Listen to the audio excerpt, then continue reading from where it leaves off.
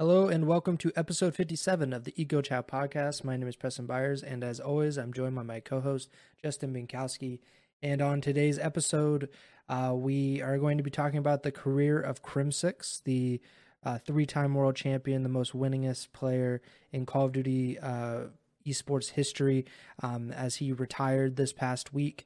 And we haven't had an episode since, so I think it's a great time to talk about Crim and like his impact on Call of Duty and his legacy in Call of Duty. We also have some announcement news for the next season of the Call of Duty League, which will begin by the end of the year. It starts in December 2022, and roster confirmation. Some of these have been rumored for a while, but some of these are a little more surprising, and we'll get into it all. But before I do any of that, how are you doing, Bink? Doing all right. Yeah, it's been a little bit since we had an episode, but now we finally have a good amount of stuff to talk about, so ready to jump right in. Yeah, so let's start at the top with Crimsix. This is almost a week late because we haven't had an episode in a few weeks now. But Crimsix, like I said at the top of the show, the most winningest player, most tournaments, major tournaments, and he has some of the most prize money winnings in Call of Duty League history, or Call of Duty esports history, rather. And of course, three-time world champion, one of only three players to do so. That kind of speaks for itself. I think the fact that he's been able to rack up all of these accomplishments and be a part of two, I think, Atlanta FaZe has kind of made a jump in there, but before FaZe kind of came onto the scene, it was Optic and Complexity. Those were like the two dynasties that Call of Duty has had, and he was at the center of both of those. So just an incredible player. What were your reactions to Crimsix retirement and his career coming to an end in Call of Duty? Yeah, I think it's a sad day for the COD community, obviously.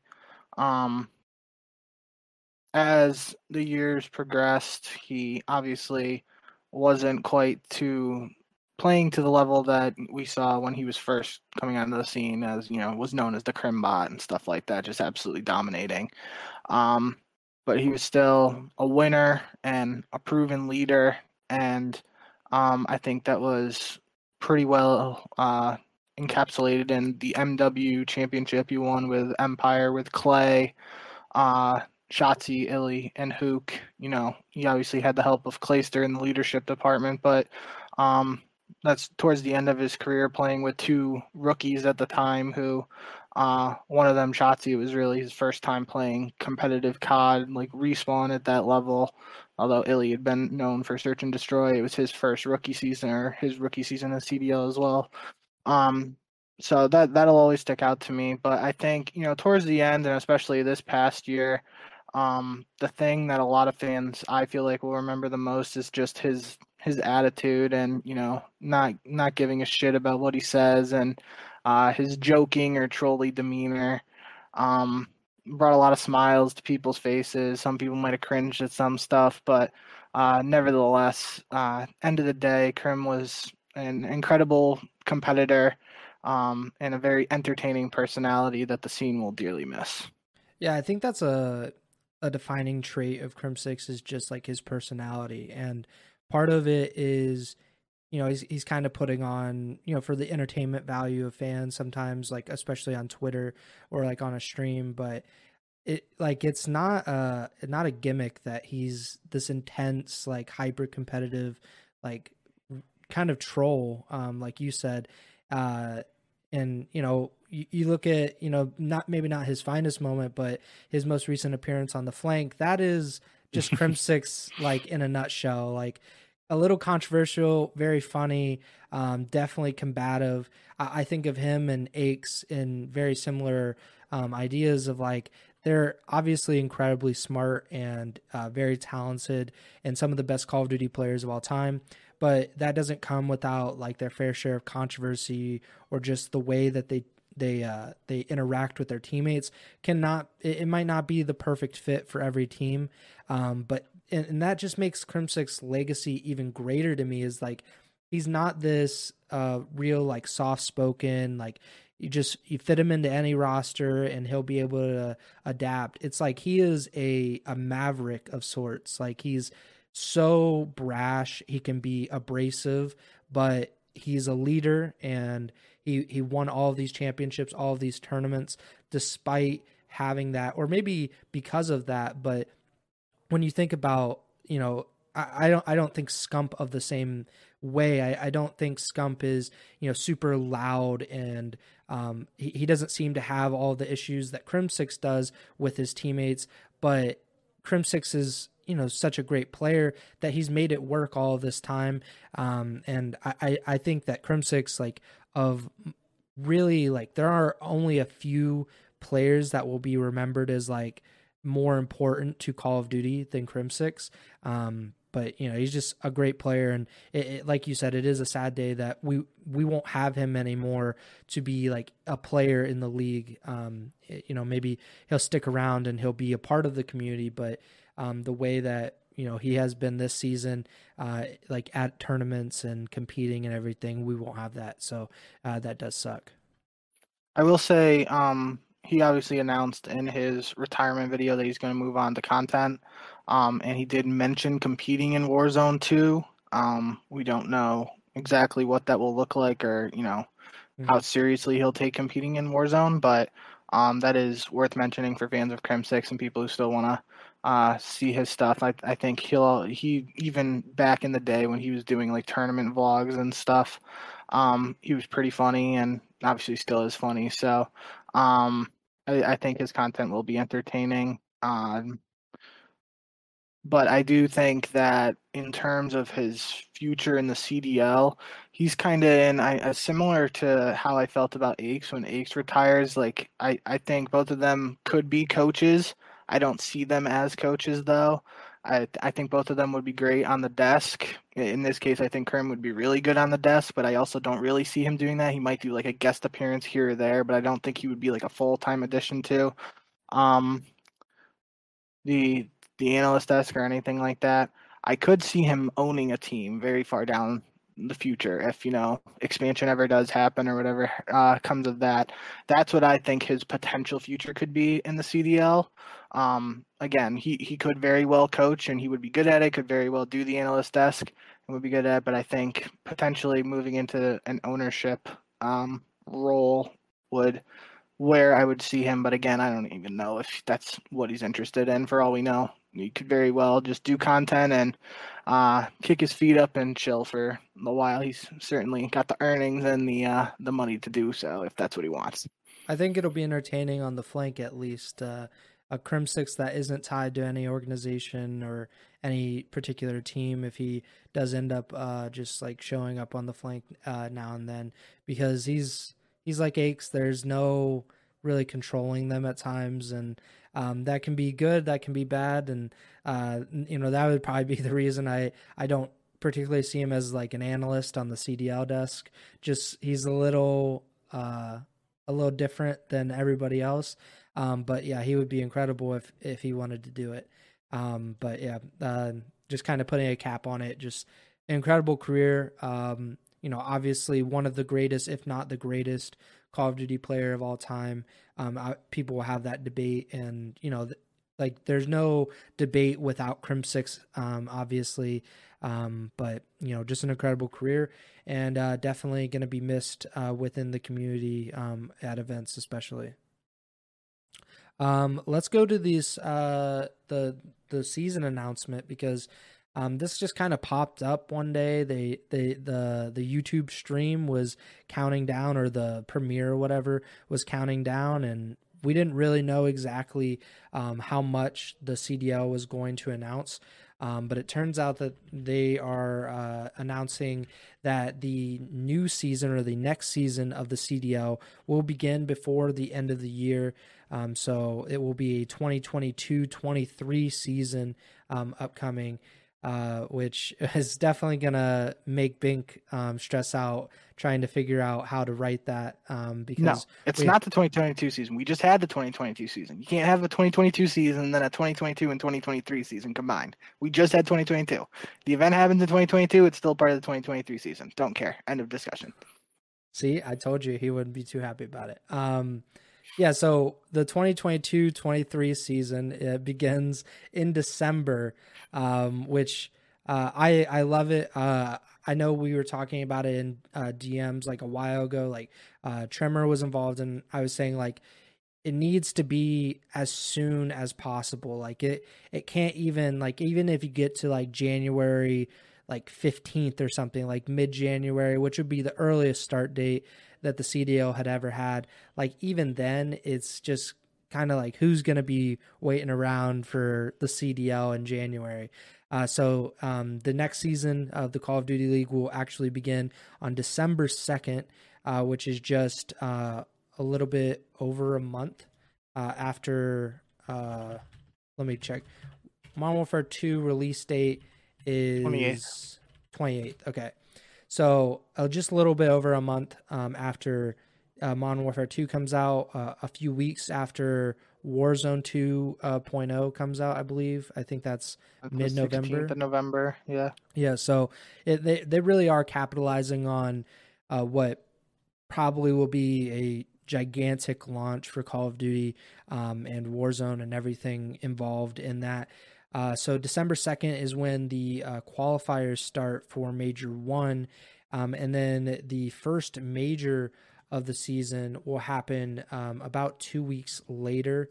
And the first major will be a Pro-Am. So instead of having that mid-season Pro-Am Classic like we had last season, we are going to have the first major of the season be a Pro-Am, and that will take place in Raleigh, North Carolina.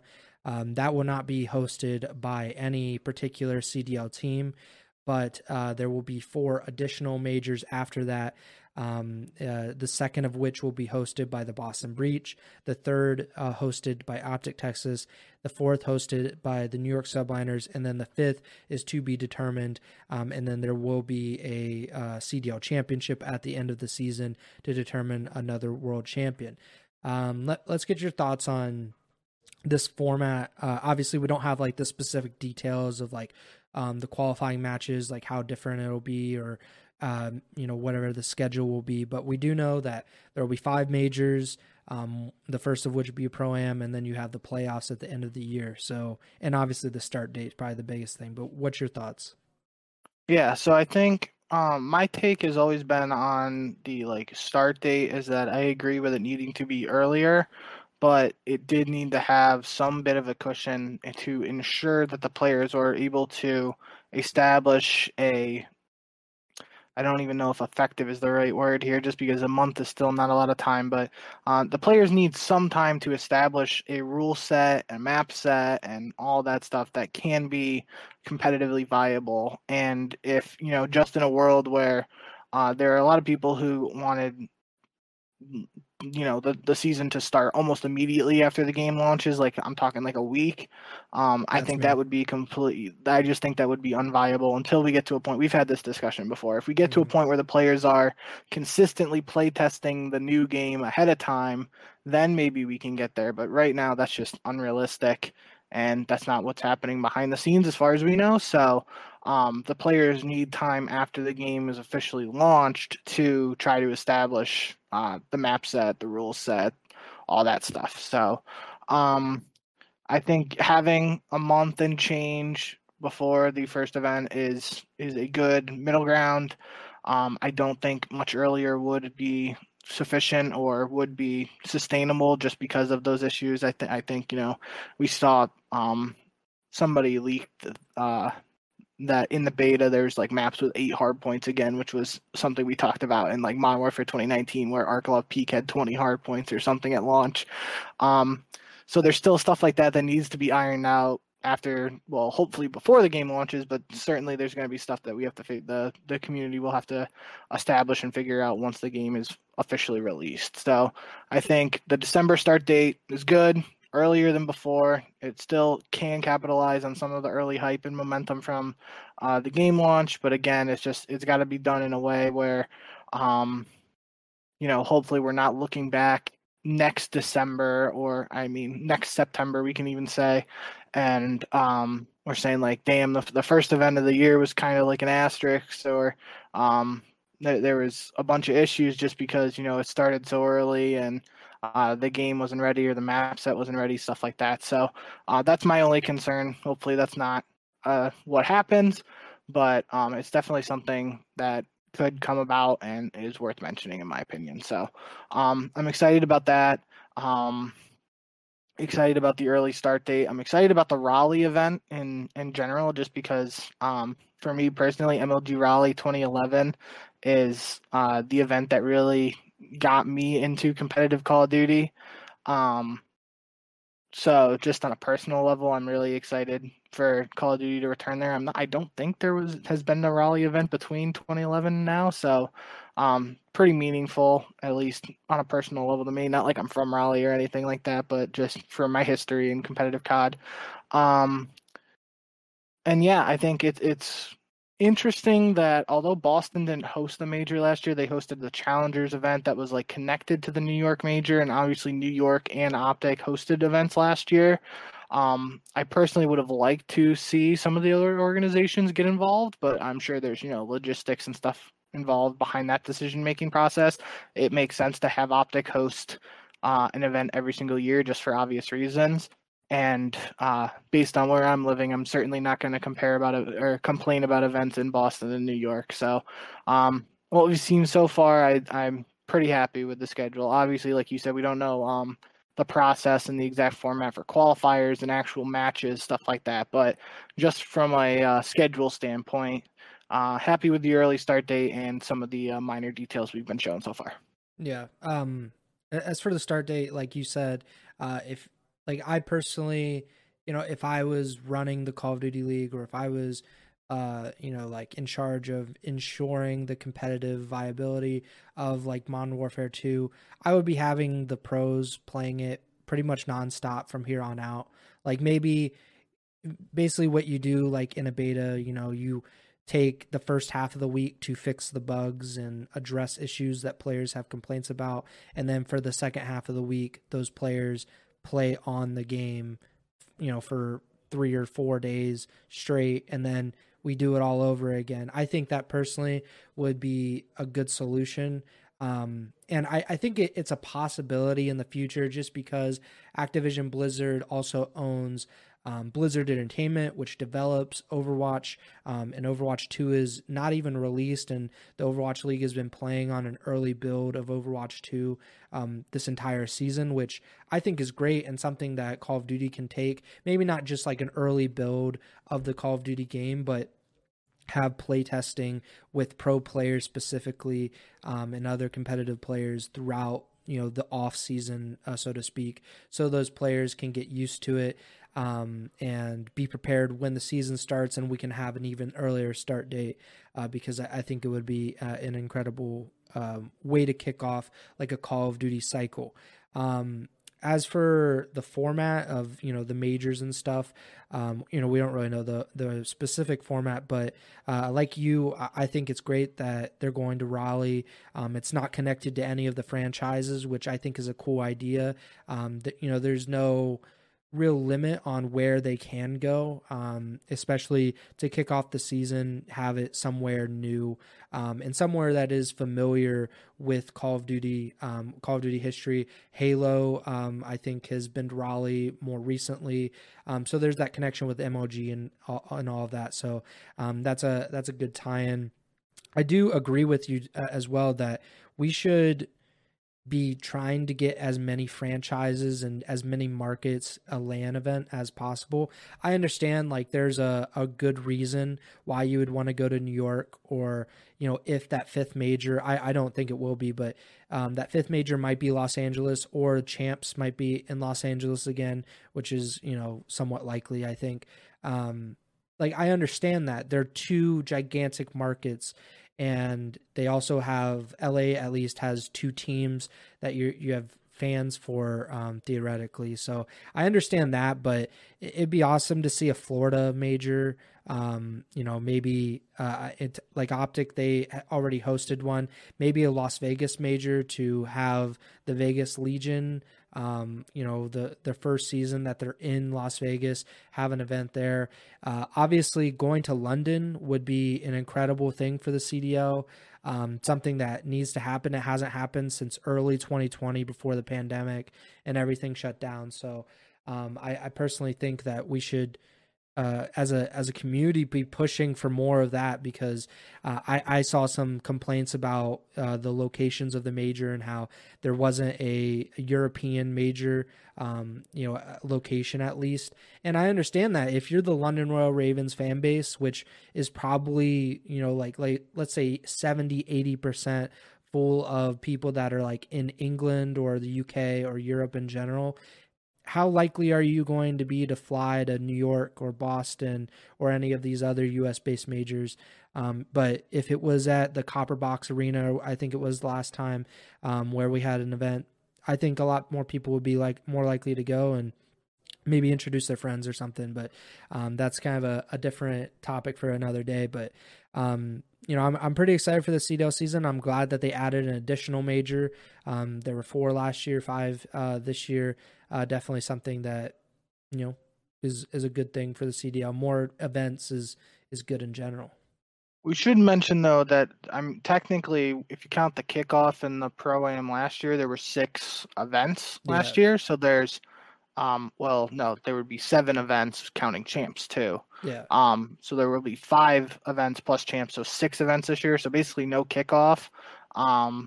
But the Pro-Am counting as Major 1 is worth mentioning too. They said in the announcement videos that CDL points will be earned at Major 1 / the Pro-Am this year, which that's a little interesting to me, just because I can see there being some complaint about, you beat we'll say Seattle got 20 points because they beat 2 Challengers teams, but Las Vegas didn't play any Challengers teams or something like that. Yeah.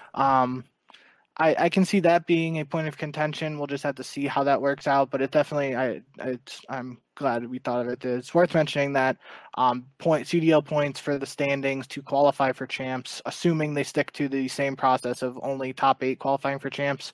The Pro-Am will be very important if it's giving away CDL points. Yeah. It'll be something that'll have to be worked out. It also might change by the start of the season, because I'm sure there will be a lot of complaints about various things with the CDL. And when they announce the actual format and all of the qualifying information, I'm sure there will be more complaints. And I wouldn't be surprised if something changes by the time that December 2nd rolls around. Let's get into these roster changes, or these roster announcements at least.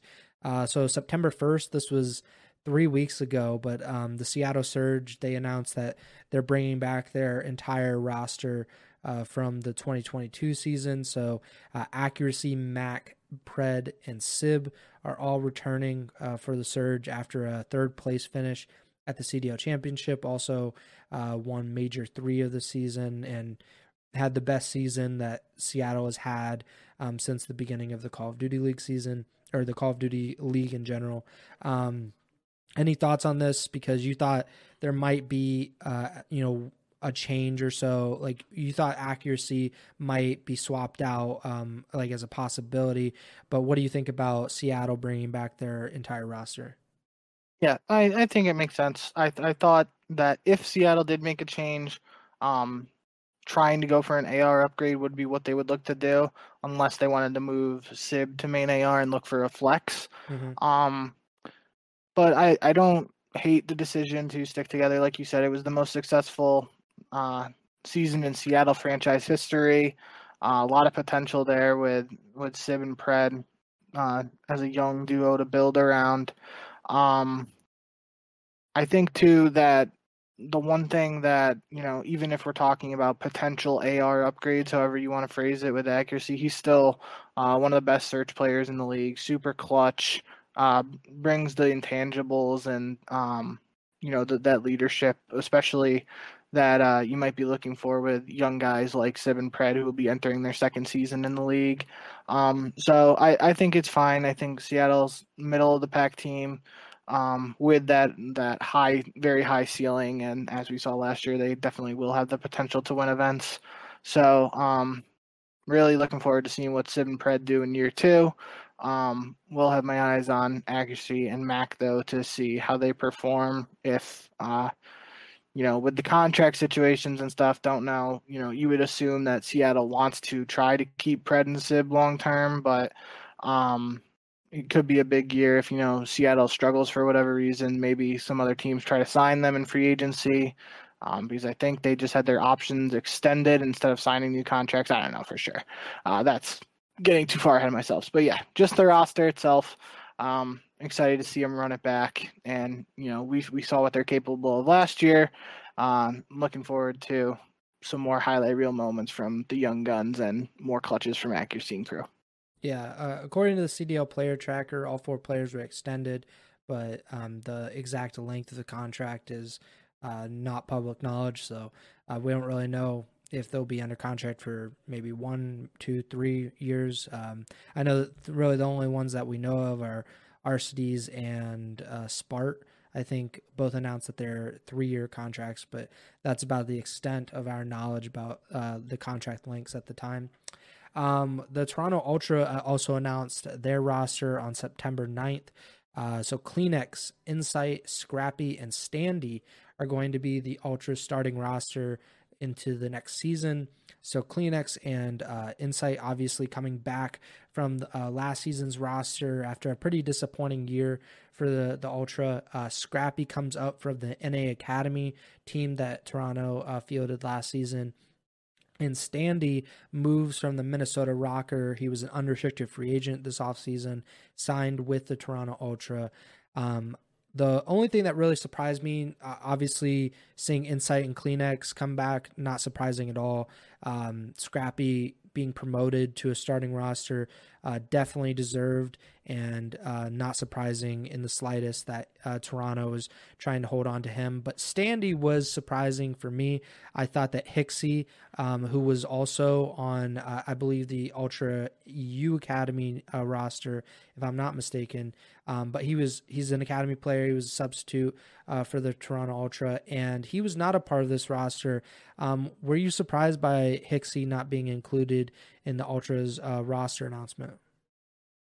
Not necessarily. I was surprised. I feel like, from the rumors we heard that I don't think Standy was like rumored that far ahead of I saw rumors of Standy being linked to Toronto, but it wasn't like as far ahead of the announcement as some of the other rosters that were, like Awakening to Boston was rumored for a while. Mm-hmm. I feel like the rumor for Toronto was including Hixie, and then just like only a couple days before Toronto actually announced it, we started hearing about Standy potentially going there.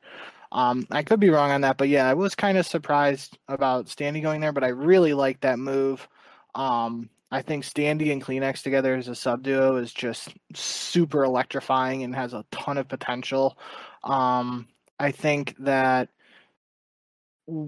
both of them, I've always liked Kleenex as a player, and I think his style, comparable to a Beezy, just that super fast in your face aggressive style.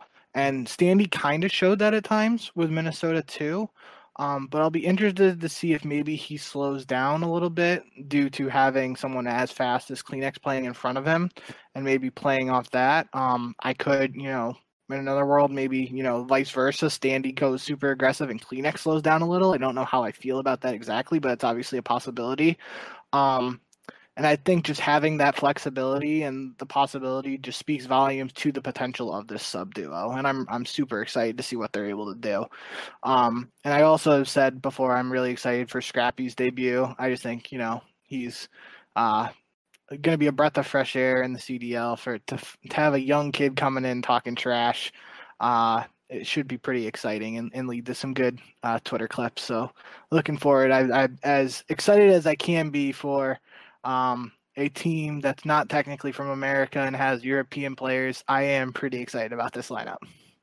I should mention that Hixie was on Ultra Academy NA with Yeah. Scrappy last year as well. Another member of that roster was Vickle, and he has now been announced as part of the Florida Mutineers starting roster for the next season of the Call of Duty League. So it'll be Vickle, Havoc, Brack, and Major Maniac. So Major Maniac stays on the roster that he joined, or on the team that he joined late in the season last year. And Brack and Vickle, who were all in challengers the entirety of last year, and Havoc, who came in and replaced Major Maniac in Minnesota. So that's interesting. But Havoc was also a part of the Mutineers roster before this past season for 2 years, and I thought I think the roster in general is interesting because they're trying to go with a different look of two guys that are basically working their way up to the CDL. Obviously, Brack was a part of the Ultra in 2020, and he previously was a pro with Luminosity, but he hasn't been in the CDL for a while, and he won the Challengers Champs this past season. Vickle was on Ultra Academy NA. That team was incredible for most of the season and finished second. But really interestingly, Dave Patty, who was the only member of the Florida Mutineers who was announced as like confirmed returning, he is going to start the season as a substitute. What do you think about that? And what do you think about this roster in general? I don't think there's anything wrong with that. I think that's a good business strategy from Florida, just assuming, um, again, obviously it's assumptions, but because he was a rookie last year, is probably a minimum salary or close to the minimum salary for Dave Patty. So it would make sense to just keep him around uh, as a substitute. And they were putting out a couple content videos, him and Willett, the coach, Mm-hmm. during the off season before. All this, the roster stuff happened. So I think that's fine. I do think it will be difficult for him to find a way into the lineup unless Florida makes multiple changes, just because, you have Major Maniac, and I think Brack has the potential to be a really strong AR player too. So it would be tough. In my head, at least, it could be tough for Dave to find his way back into the lineup unless Florida makes multiple changes. But yeah, I'm really excited in particular to see Brack in the CDL. Like you mentioned, he was a part of that Toronto Ultra 10-man project in MW 2019, but I'm pretty sure he never actually got called up to the CDL. He was like one of the few guys who actually didn't, play in the CDL as part of that like roster carousel. And I really liked him as a player back in Black Ops 4. I thought he was super solid player, and I enjoyed watching him play when he was on Luminosity in particular. So I'm glad he's getting a shot to show what he can do now. I'm gonna be looking forward to that. I've always talked a lot of praise for Havoc too. I think, we saw Havoc and Major Maniac back in the Gen G days. Again, Black Ops 4, thinking back to that, we know what they're capable of together. So, you got a good mix here of a couple veterans, couple rookies coming in, however you want to classify them. And, yeah, I'm not going to have super high expectations for this roster, but, one thing we've talked about with Florida all the time is that they've been able to find some diamonds in the rough in the past, and make some moves that some people weren't anticipating, and then they paid off very well for Florida. So I think this roster, if we were doing a tier list today, it would probably be lower down in the tier list, but I wouldn't be surprised if this team shows some flashes of potential later on. I should also point out that Major Maniac and Brack played together in Challengers this season as a part of the Shady Kings roster, which won the Toronto Open and also finished in second in the Elite Stage 3 playoffs. So that's something to point out. And then, like I said, Brack was a part of that roster that won Challengers Champs with Classic Exceed and Mohawk, which is an incredible achievement. Definitely deserving of a call up, and I'm glad that Brack is at least getting a chance to show what he can do in the CDL after, like you said, not getting a real chance or like an opportunity to play a CDL match in 2020. There's also the Boston Breach roster announcement. which just happened a few days ago. So Nero, Vivid, Methods, and Awakening. So Awakening coming from Florida. That will be the roster for the starting roster for the Boston Breach. And then today, the Boston Breach announced that Beans, who was a European Challengers player, he will be a substitute for the Breach for next season. So what do you think about Awakening moving from Florida to Boston? It's been rumored for quite a long time, but now that's officially announced. What do you think? Yeah, I like it. I think um, last time we talked about it when it was a rumor, my big point was that um, last year when we saw Awakening and Vivid playing together, it was alongside Skies and Dave Patty for the most part, I believe. Now I'm Yes. questioning that, but I think that Yes. was the roster at that time. Um, I just know the main point was that Vivid didn't really have a second true sub around him. He was mostly surrounded by players who predominantly are known for their AR skills. And I think that might have affected the results that Vivid and Awakening saw together when they last played. Now we're seeing with this Boston team, we'll see that Nero and Vivid sub duo that did see some success with Boston towards the end of the year after they made the move. Um, Alongside only Methods as the slower AR and main AR, and then Awakening gets to be the flex. We saw Awakening's very capable with a sub if necessary, but I still think he's better as an AR. Um, but he won't be in a situation with this Boston team where if it's a two sub map, he has to run the second sub. They got Nero and Vivid who should both be running a sub over him in most situations, in my opinion. So, excited to see the potential they got. I I think they got some good slaying potential with Awakening and Nero, and obviously Vivid goes off and plenty of situations, but he's more of a dirty work guy. So Vivid setting the pace, setting it up for Nero Awakening, and then Methods holding down spawns and stuff like that. I think this is a solid roster on paper with some potential. Yeah, definitely. Definitely a lot of potential there. I've said it before. I really love how Vivid plays. I just like that play style in general.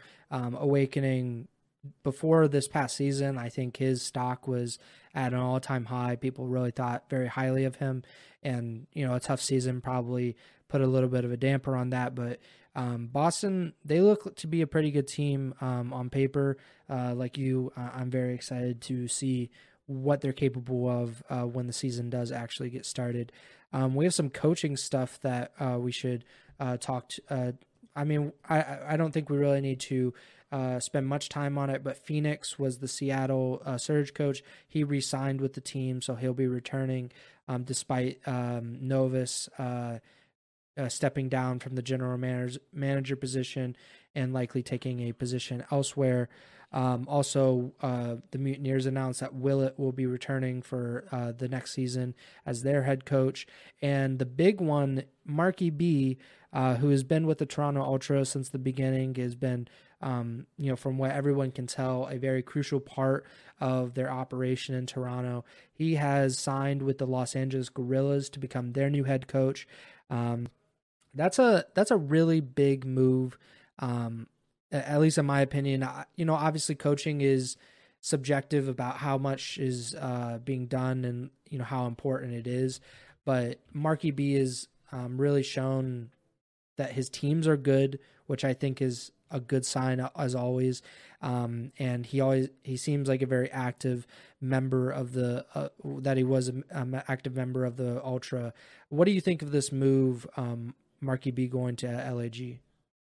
I'm surprised by it just based off of what we know of the Toronto organization. It seems like, and this could be um, incorrect, but it just from the outside looking in and based on conversations we've heard in the community, it seemed like Marky B was a part of the push for Toronto to have an all European roster when that was Toronto's roster. Um, so him moving to a team that doesn't have any European players is interesting to me. I do think he's a solid coach, though. Obviously, championship winning coach with Toronto. So um, you can't, really think much beyond that. It's interesting to me that he'll be um, He's coaching a team without any European players, and who knows, maybe that could mean that if LAG struggles, that they look to the European amateur scene for potential subs or replacements during the season. Um, that does raise an interesting question of who's going to coach Toronto. I think his name was Flux, was the assistant coach slash analyst. I don't know if he'll just be like promoted or something, but I know he was working pretty close with Marky B and Toronto over the past couple of years. So maybe that's the route they go. But there's just a bunch of rumors going around with the coaching stuff in general. I know Sender is a name that's been tossed around. It's unreal. It's unclear where he'll be coaching next year, if he'll return to Optic or if he'll get a head coaching job elsewhere. We haven't really heard anything about Parasite, but obviously he put out that he wants to be a coach.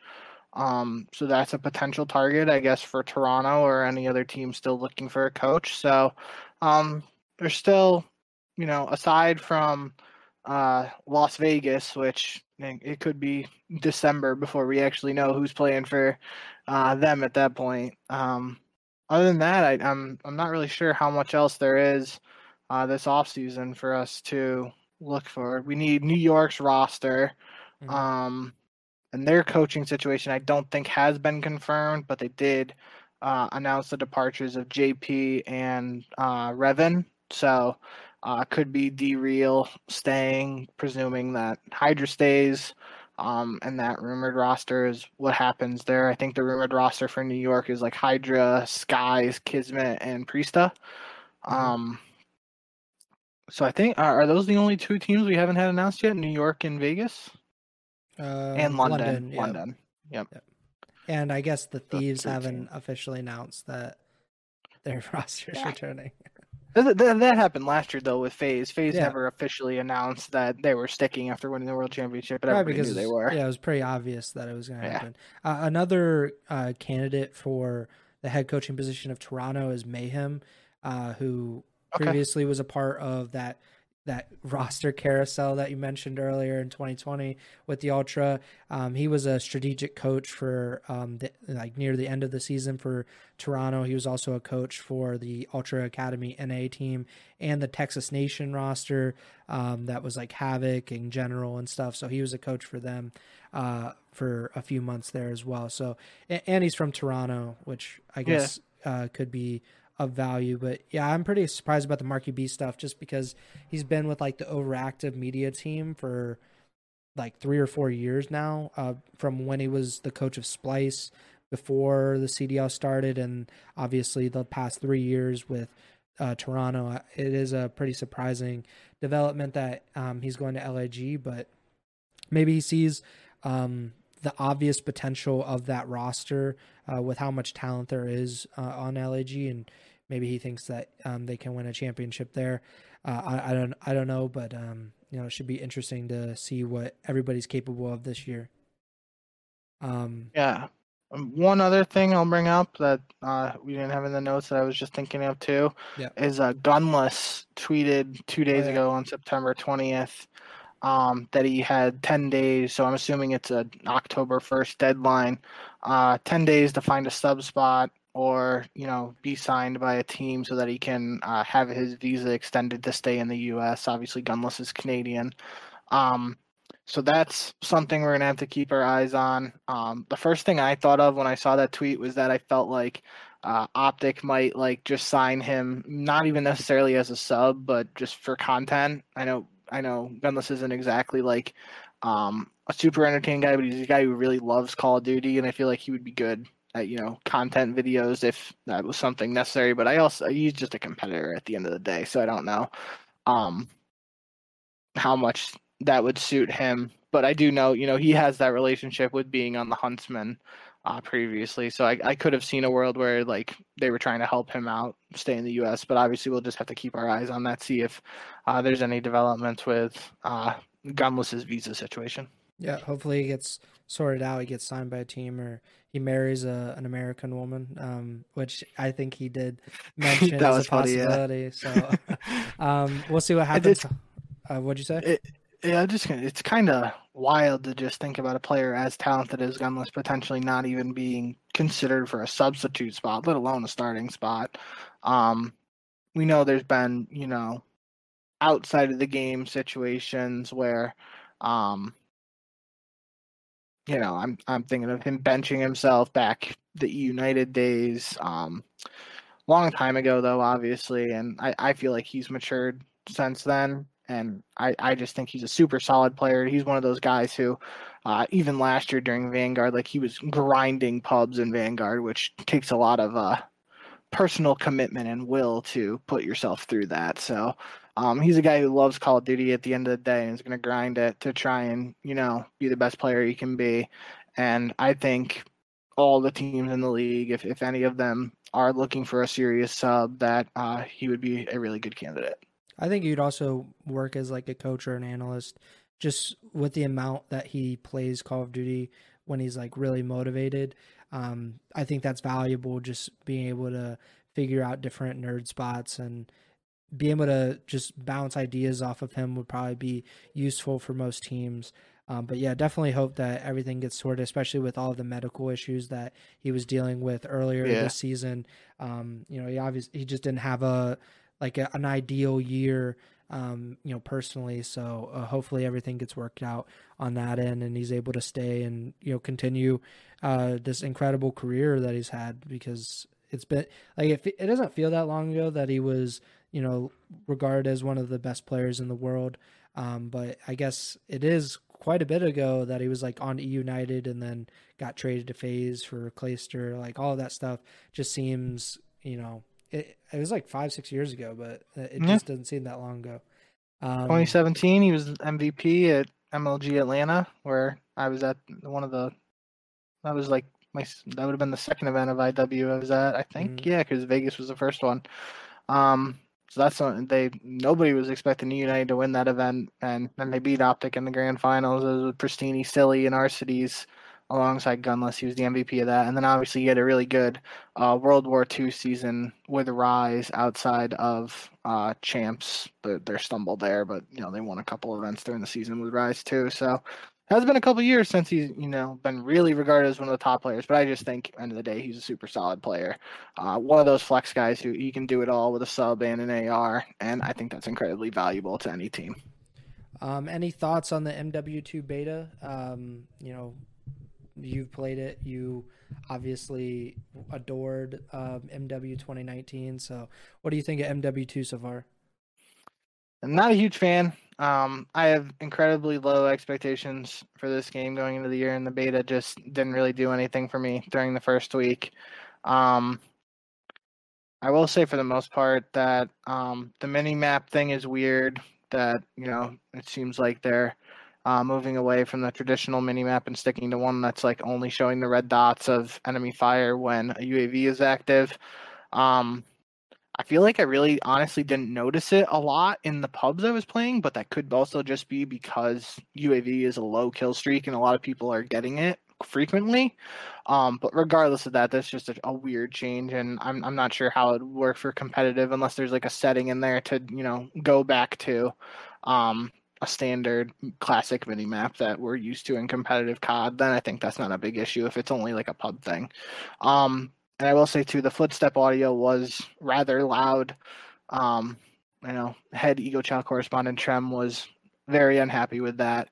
There's no ninja perk, and you had to do like a class workaround. There was, I mean, obviously it's a beta, but there was a lot of finicky stuff that you could do to like try to unlock certain guns and field upgrades like Dead Silence to get them equipped on your classes. And like if you didn't know that or like look it up, then you're just like sounding like an elephant running around the map at all times.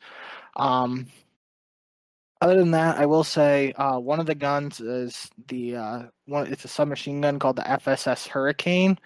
Um, this is again one of those guns that like isn't actually unlocked, but you can use the new gunsmith receiver thing that they've added.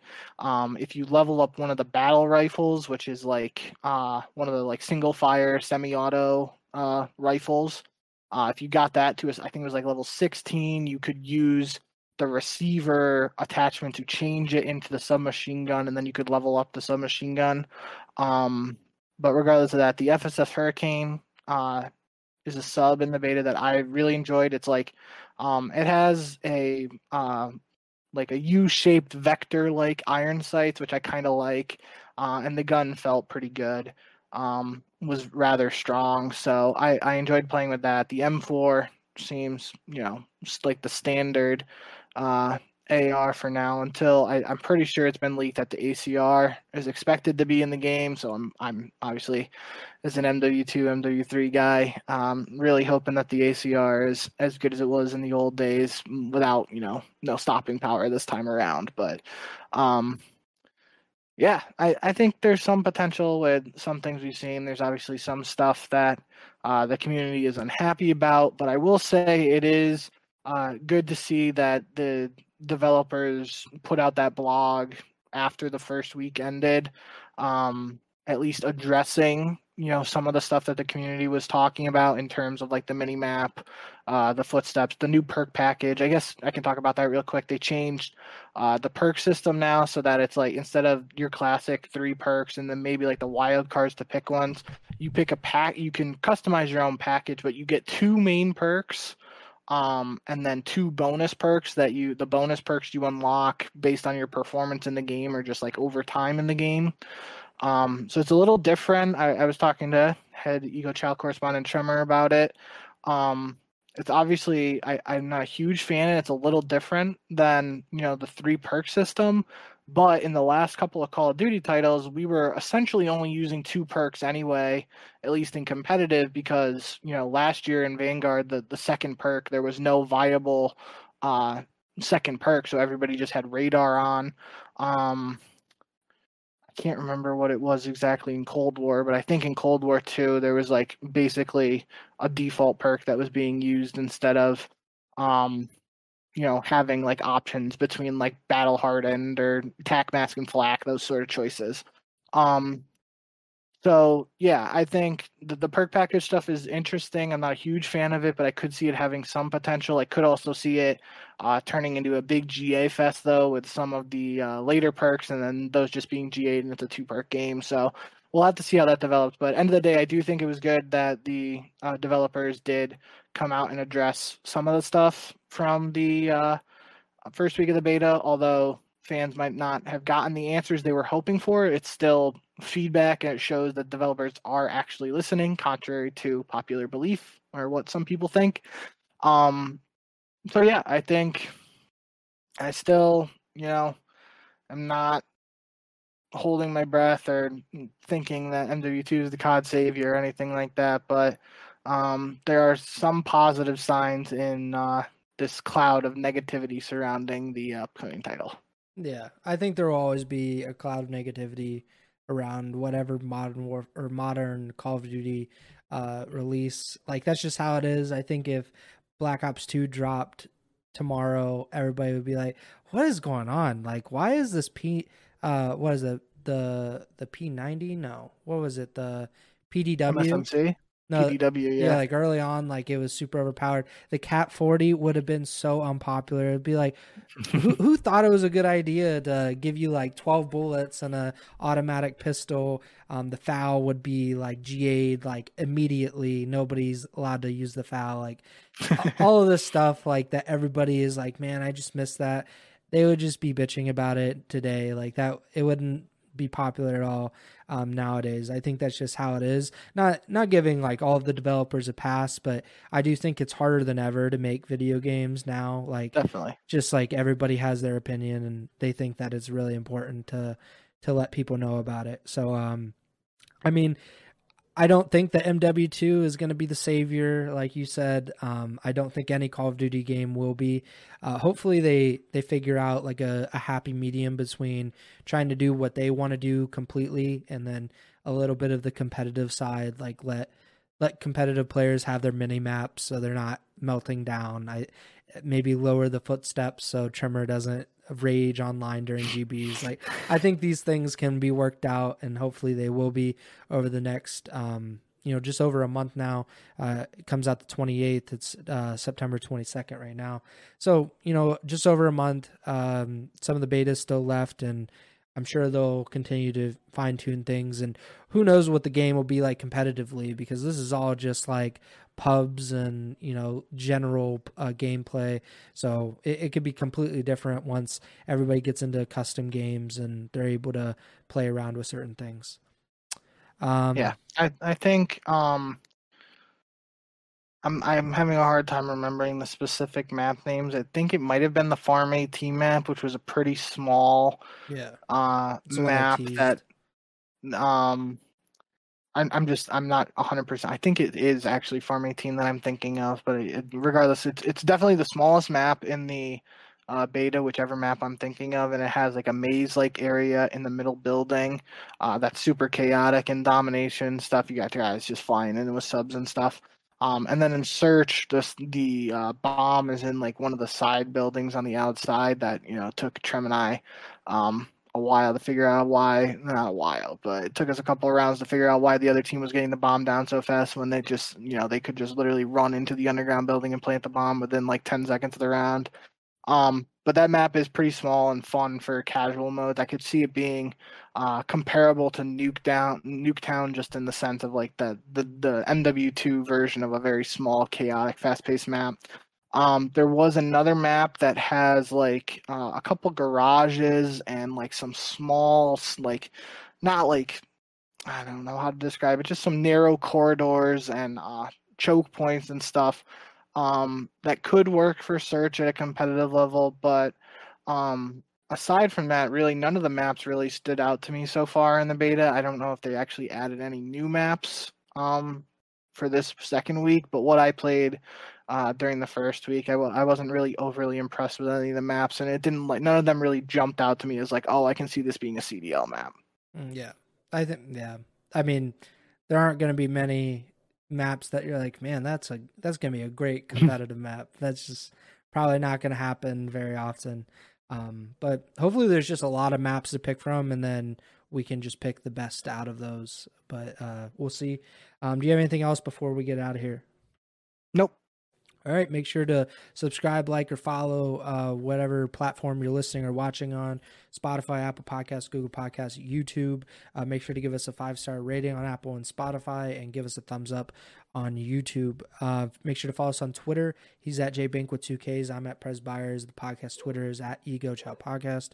The next show is, who knows? It's the off season, and like Bink said a little bit earlier, we don't really have a ton of rosters to that are going to be announced.